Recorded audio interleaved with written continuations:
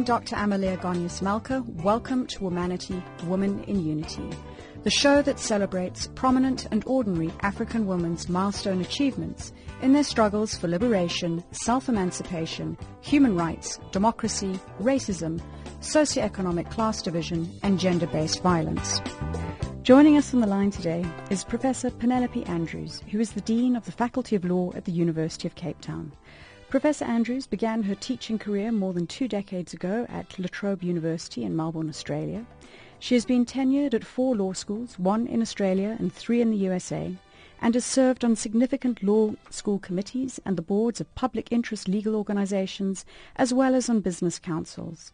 She has been a member of and has chaired several accreditation site teams for the American Bar Association section on legal education and admissions to the bar. She's also a member of the New York State Bar Association and the American Bar Association. Additionally, Professor Andrews has published 4 books and more than 50 articles and book chapters focusing on international human rights law, comparative constitutional law, gender and racial equality, and the judiciary. Welcome to the show, Prof. Andrews. Thank you. To begin with, you started your legal career in 1982 when you earned your LLB from the then University of Natal in Durban after completing a BA in economic history. And in 1984, you received an LLM from Columbia University School of Law in New York. Taking into consideration the fact that those were incredibly difficult times in South Africa's history, can you please share with us what made you choose law as your major subject and future career path? Well, I did my undergraduate degree at the University of Natal, and I had received a bursary from the South African Council of Churches to do that, and I worked at a legal aid clinic.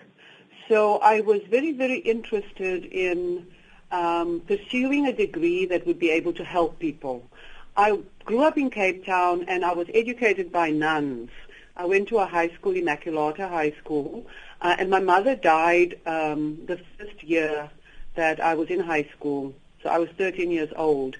So the nuns were a very, very strong influence in my life, and I thought that their particular role modeling, as well as their commitment to service and charity and so on, influenced the way that I saw the world.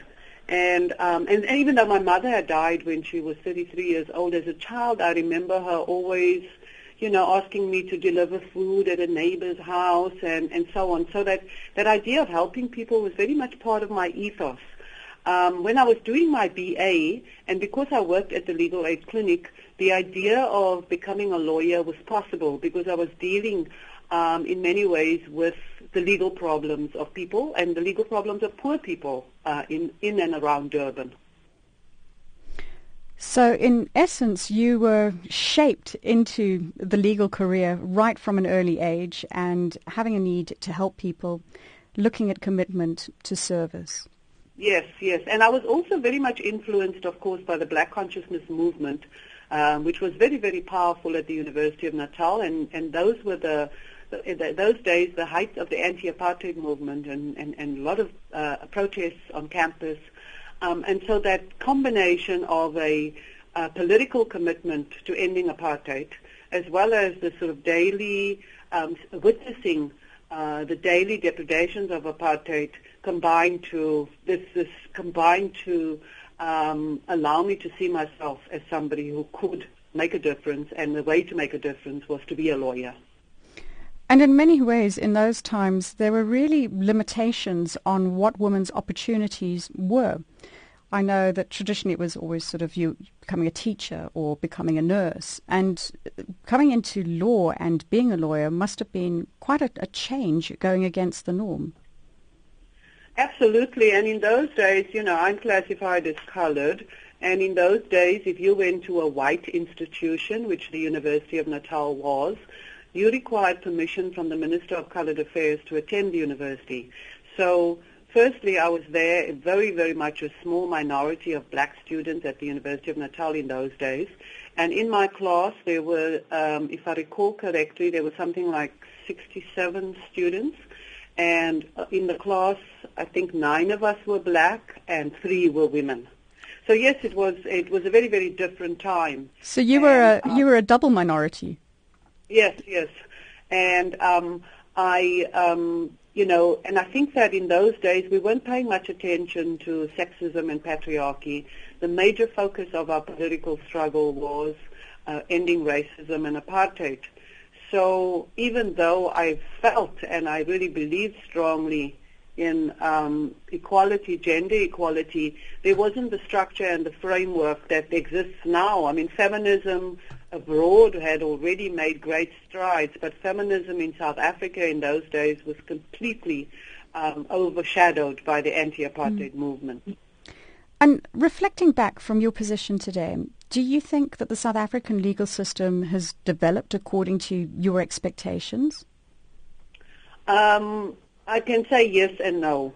So formally it has. I think our Constitution is a wonderful document. You are familiar with the many, many political and social rights incorporated in the Constitution, as well as social and economic rights, which can be enforced in a court of law. So we have a really, really terrific Constitution that has been praised internationally and that serves as a very important document through which you can pursue human rights. So the architecture is there, and I think that the Constitution really commits South Africa to a path of equality and dignity. And if you look at the jurisprudence of the Constitutional Court, for the most part, the Constitutional Court is moving the country in a particular direction towards democracy, towards social justice and rights for all. When I say no, it hasn't achieved what I'd hoped, is that there is a huge gap between the reality of the lives of a large portion of South Africans, the majority of whom are black, the majority of whom are women, and the rights in the Constitution. So people are not able to socially and economically enjoy what the Constitution promises. So the benefits of the Constitution has impacted, I think, still a minority of South Africans. I mean, all of us benefit tremendously from the fact that we have the vote, that South Africa is a country that has a black government, that this in many ways is a black country, and so it's not the apartheid country that I grew up in. But the legacy of apartheid is so entrenched, and in fact, with some indicators, it's been reinforced, that I think there's a real problem. I don't think it's a problem of the Constitution. I just had a piece in the Conversation yesterday arguing that the problem of radical economic transformation doesn't lie with the Constitution. It lies with government's inability, failure, neglect, maladministration, and so on, to really give effect to the benefits of the Constitution. So from your point of view, to address those gaps, we need stronger implementation on a policy level, particularly driven from government. Absolutely, absolutely. But with active engagement from all sectors of South African society, from the corporate sector, from the media, from civil society, from the church, the religious organizations, and so on. So all professional organizations have to be involved in this. So I think that it requires government to pass laws, to enact policies, to implement and enforce them, but it also requires critical citizenship. I think that there is a gap between the formal words of the Constitution and the culture of human rights in South Africa. I think that we've not comprehensively internalized the culture of social justice and human rights, which is embedded in our Constitution. So the work of implementation and enforcement is largely the work of government, but it's also the work of everybody in South Africa, because all of us are implicated in making the Constitution real. True, and I think that comes through in many areas, not just from a legal perspective, but I think citizens have really got to take responsibility for themselves, and that we live in a society that we all need to contribute to. Yes. Now, as our program is all about gender equality, it is increasingly becoming a global focus, and one of the key areas for me is about female leadership being important for the future of women in Africa and around the world. In your role as Dean of the Faculty of Law, do you think that 50-50 representation across the board can be achieved? Well, I think firstly in law schools, I was a law professor in the United States, and I was also a dean at a law school there. When we talk about 50-50, actually there are more women in law schools now than in men, and women are outshining men. And are you finding that across the board, so in the USA as well as in South Africa? In South Africa, we see an increasing amount of women, and I think it's just a matter of time. In fact, it's going to be pretty soon.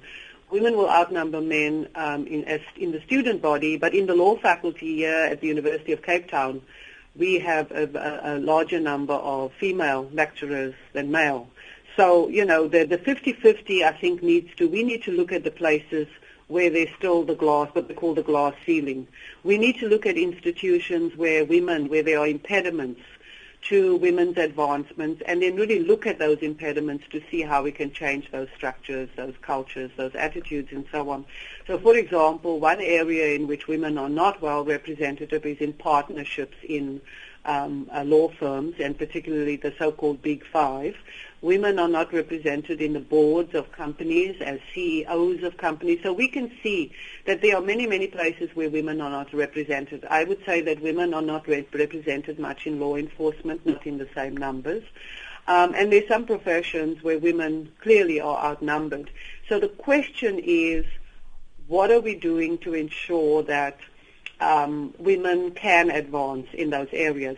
Then the second thing is we have to look at not just women who are professionals or have university education or even are educated.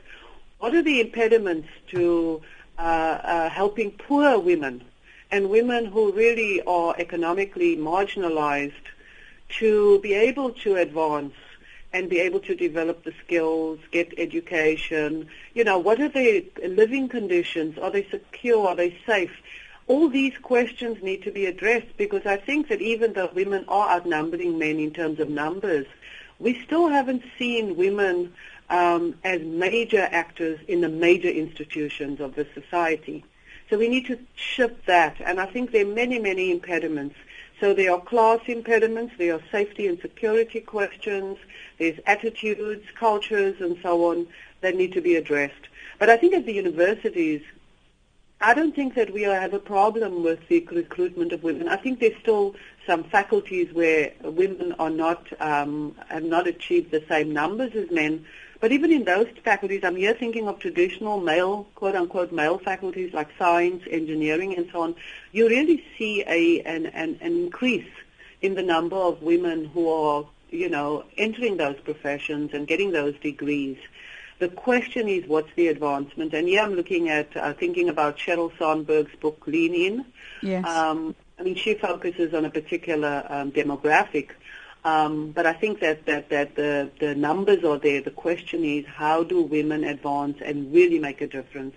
And then the second question is, do women make a difference in those professions? This is a question that we ask about the legal profession. Do women judges make a difference? Do women make a difference when they are in places where they could actually influence policy and influence attitudes?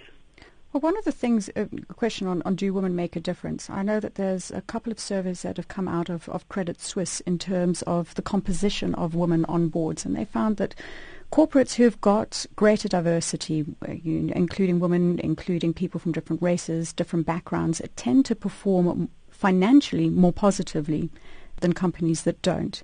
So it does go for the diversity argument. And something else that I've been pondering, and you've just given me some of your stats from saying that there are only 3 women when you were enrolled in your class of approximately 67 students, and now there are a greater proportion of women coming into the schools. That if there isn't some kind of latent effect that we're building up these populations of educated young women, that now we have to tip the scale, as it were, in terms of the professional side, of getting them to snowball into organizations, because those numbers just don't seem to be changing. Yeah, I think those numbers is hard. And I think, let me talk about the legal profession, for example. I think that if you look at how young professionals, legal professionals become partners, so there's a particular trajectory that people take. And I think you could argue that, the trajectory is there. If you do well, you should be able to make the partnership track and make partner. But I think that at the same time that people are advancing in their careers, let's say in law firms, it coincides with sort of women's preference for either raising a family or having a different kind of work environment. You hear a lot about the balanced work, play, etc., etc. So I think that one of the reasons, and this is, let's assume that all things are equal. I think one of the reasons is that the career path doesn't match women's life path. Their life path. So at universities, I think that many universities now, I know in the States, are actually taking into account women's life paths when they think about tenure and promotion and so on.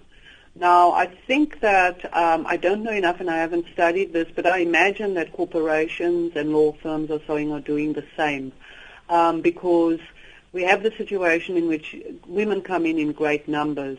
And the question is, if they are excellent, which I have no doubt they are, firms are then looking at ways to ensure that they are retained. So I think retention practices in law firms now probably include a look at the life paths of women. The second is that I think that globalization and technology has created the possibilities for greater flexibility in terms of our work lives and how we structure our work days. And I think that accrues to the benefit of women. More and more of that is happening, so I think you'll see the advancement of women. It will take some time, but I do believe that if these questions, these impediments are addressed, then we will make some progress. Now, the elephant in the room is that sexism is so alive and well in South Africa. I mean, Albie Sachs 20 years ago referred to patriarchy as the only truly non-racial institution in South Africa. I mean, I think that sexism and patriarchy is much part of our DNA. They are. And I'm constantly amazed. But the culprits are not just men. The culprits are women, too. So, statements like boys will be boys, our expectations of men, and then the very, very harsh reality of violence against women in South Africa. I mean, that's the most extreme manifestation of really deeply entrenched sexist attitudes. So I do think that we need to think more carefully and be more strident about eradicating sexism and patriarchy, and that is, that affects everybody across all classes, ages, etc. Absolutely. And have you, given the work that you've done and things that you've been exposed to, are there any potential solutions to resolve issues of patriarchy and sexism besides trying to put out policies and have them implemented and educate people?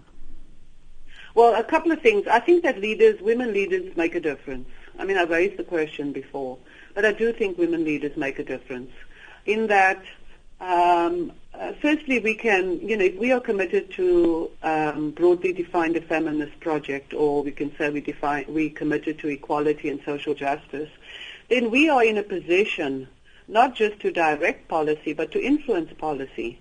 So I have a zero tolerance attitude towards sexism, and I am very straightforward about it. So I think that we have the capacity to do so, and we should. Then the second is this idea of role modeling, which I know is overused. But there are students who are comfortable with seeing a dean who is a woman, a deputy dean who is a woman, a head of department who is a woman. So I think it's just visible. So, for example, when Barack Obama was president of the United States, you had young children who were born and who grew up with the idea that there was a black man who was a president. That's deeply ingrained in their consciousness and in their psyche. So it's the same where you see women leaders. So I do think it can make a difference. Now, of course, if the structures are such that you have a hyper-masculinist approach in your workplace and so on, then I think that's a problem, because it doesn't matter if there's a woman or a man in the building. The culture resists any change. And so I think that the legal profession is quite a competitive profession. I think law schools are very, very competitive. And I think that we need to sort of think about that. But I'm also uncomfortable with kind of essentialist notions about women, that women care more, that women are more collaborative, all that sort of stuff. I don't think women genetically are programmed to this. I think that women's experiences make them more conscious and sensitive to this, because I think our experiences of being excluded, of being disrespected, of being marginalized makes us acutely aware of these issues in the same way that blacks are more acutely aware of racism than whites, because they're at the receiving end of it.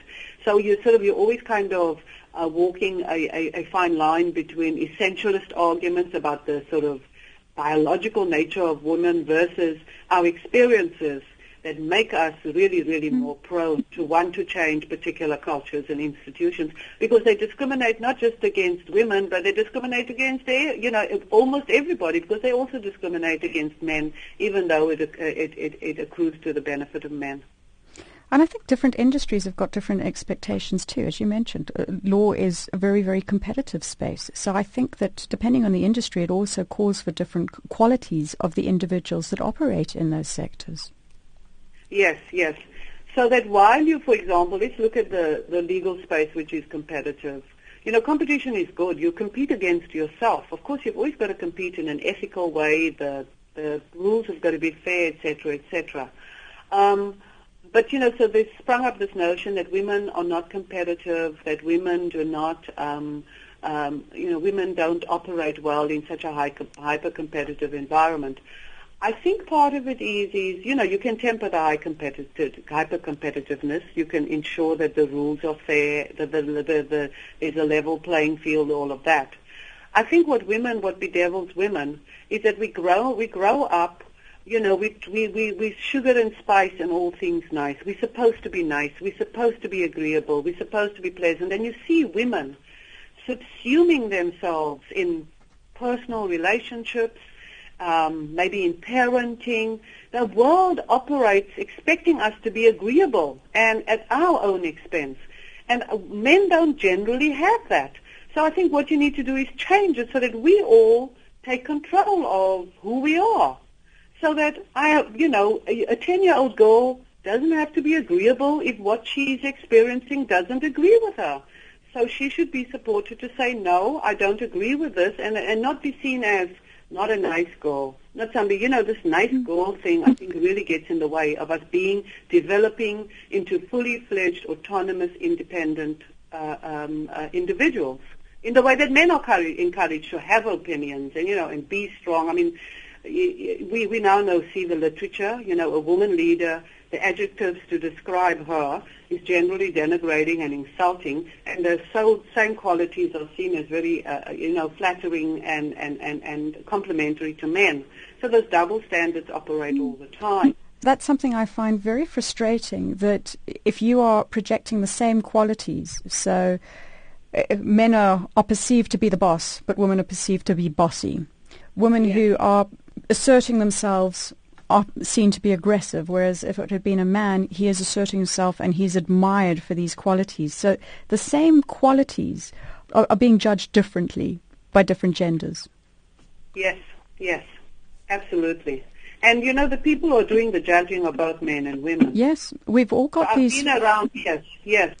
framed stereotypes, which actually stereotypes are dangerous. Yep.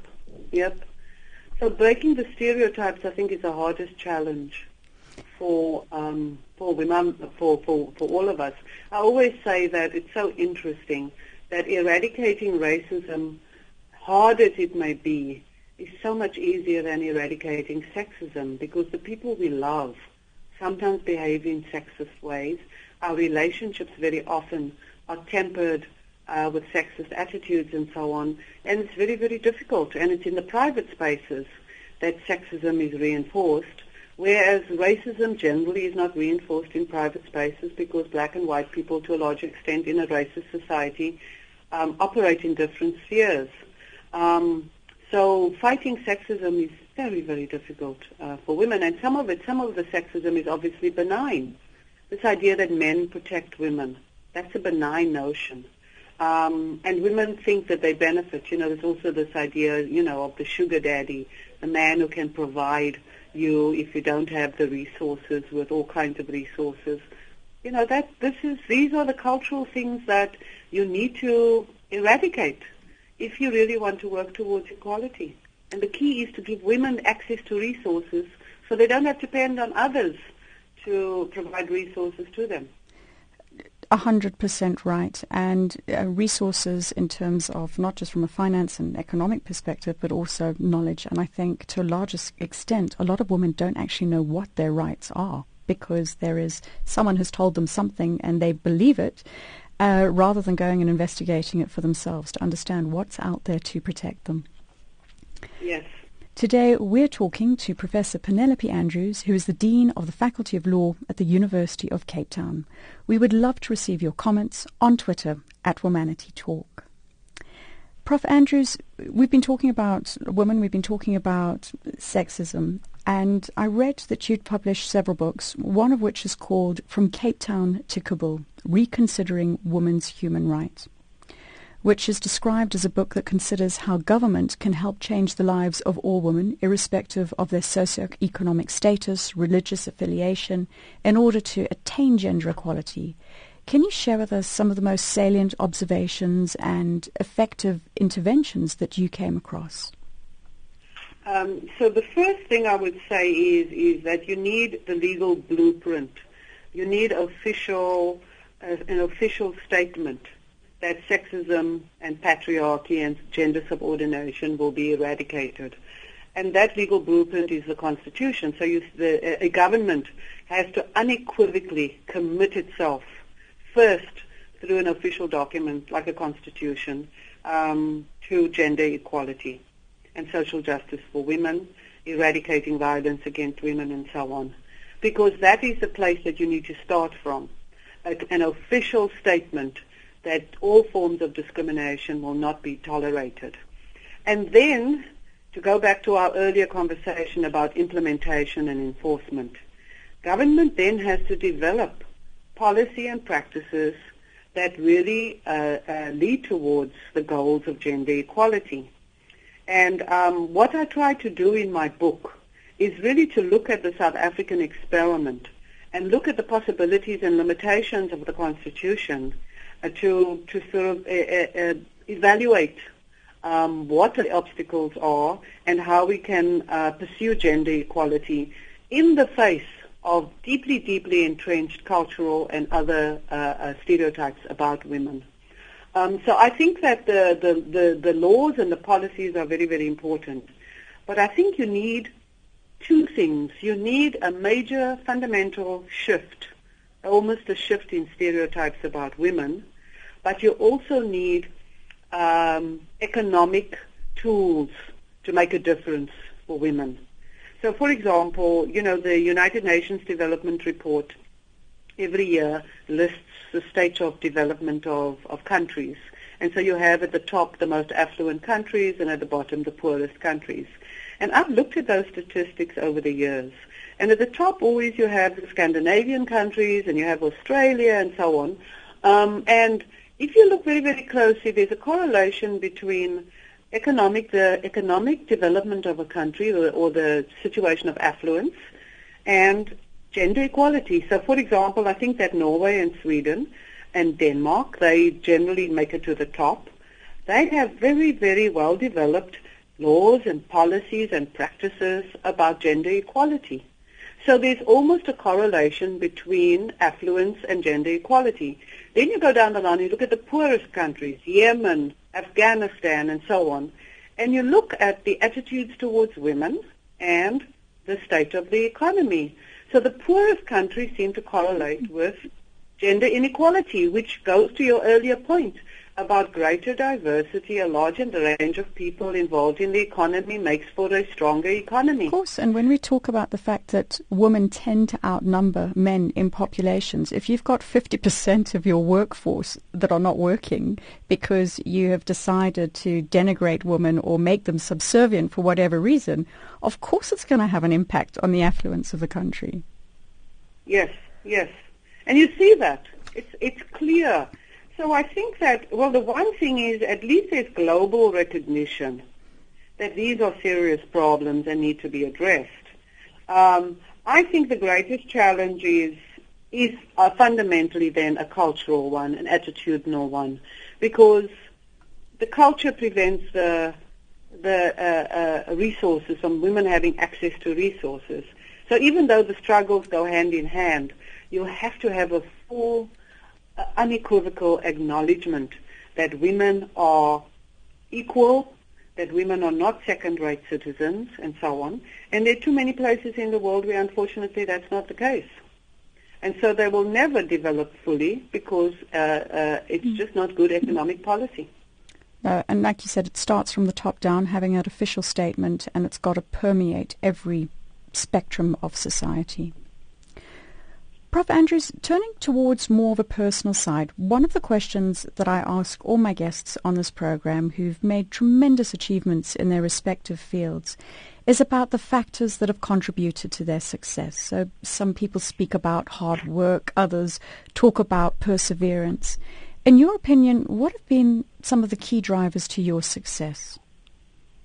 Well, I would say that probably resilience.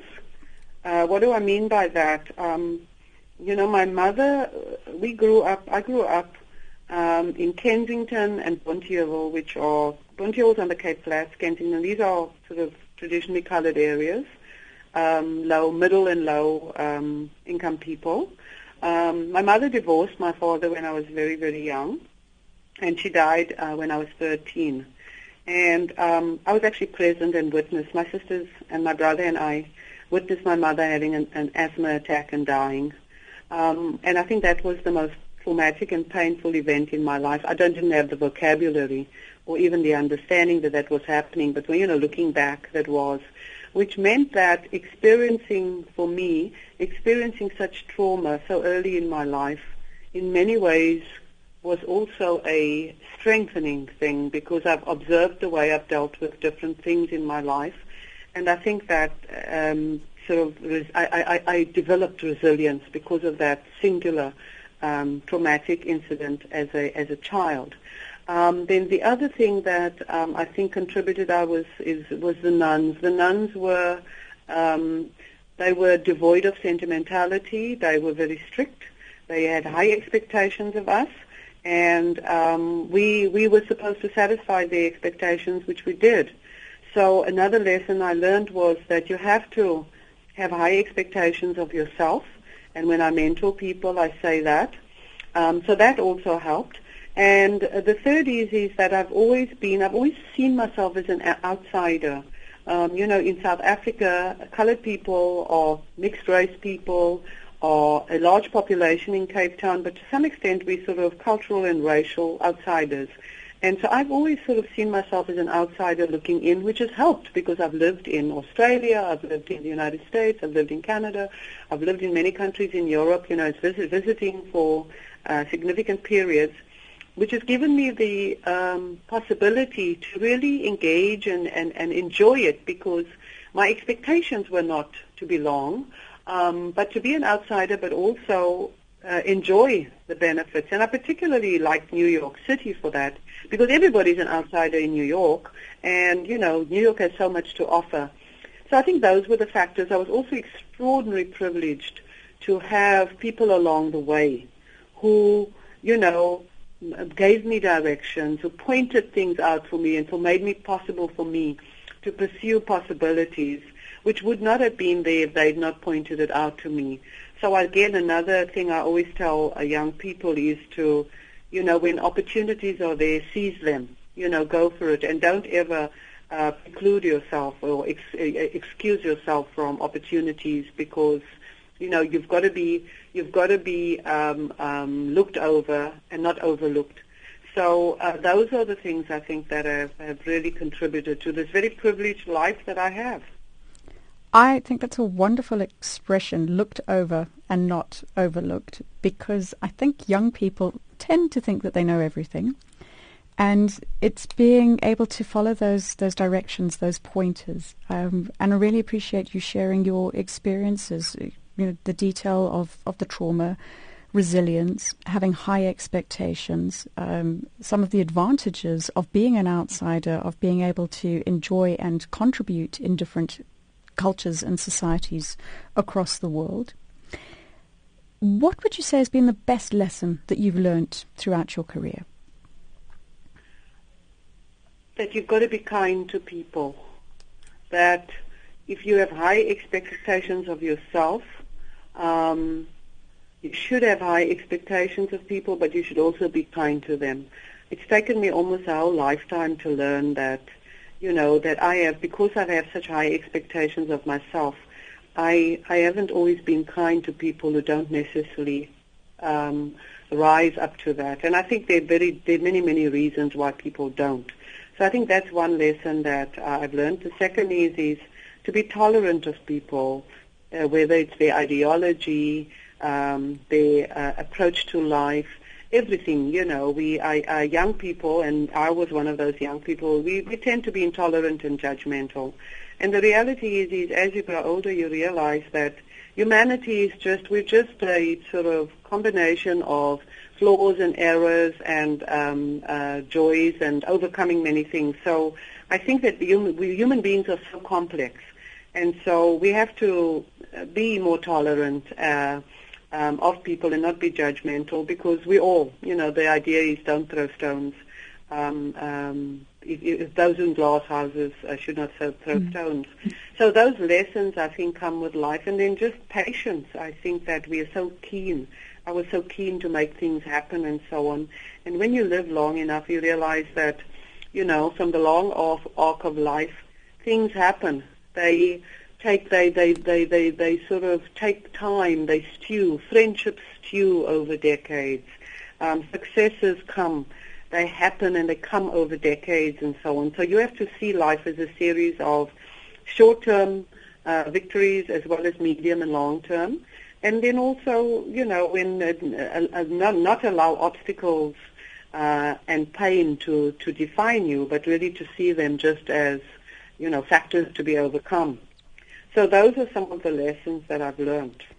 And I've also learned the best lesson in life is just to laugh when you can, to laugh with people, not at people, and not to take yourself so seriously. I mean, humor is a wonderful, wonderful vehicle through which to experience life, and particularly through which to experience pain. And for me, growing up in Cape Town, that's one thing that I picked up. A lot of laughter amidst some of the most grotesque circumstances. Thank you for sharing those pearls of wisdom. And lastly, as we close the conversation today, can you please give us a few words of inspiration which you'd like to pass on to girls and women in Africa who are listening to us? The words of inspiration are probably going to be cliches, but just because they're cliches doesn't mean that they don't work. So the one is the Mahatma Gandhi statement, be the change you want to see in the world. And also for girls and women, just believe in yourself. Do not allow others to shape your sense of yourself. And be brave and be bold and try to find joy in life. Don't let negativity influence your world. Be a hopeful optimist, always. Thank you so much. We really appreciate your time and for sharing it with us today and going through from the law component and all of your life experiences. Thank you. You are welcome. You have been listening to Womanity, Woman in Unity on Channel Africa, The African Perspective, and we have been talking to Professor Penelope Andrews, who is the Dean of the Faculty of Law at the University of Cape Town.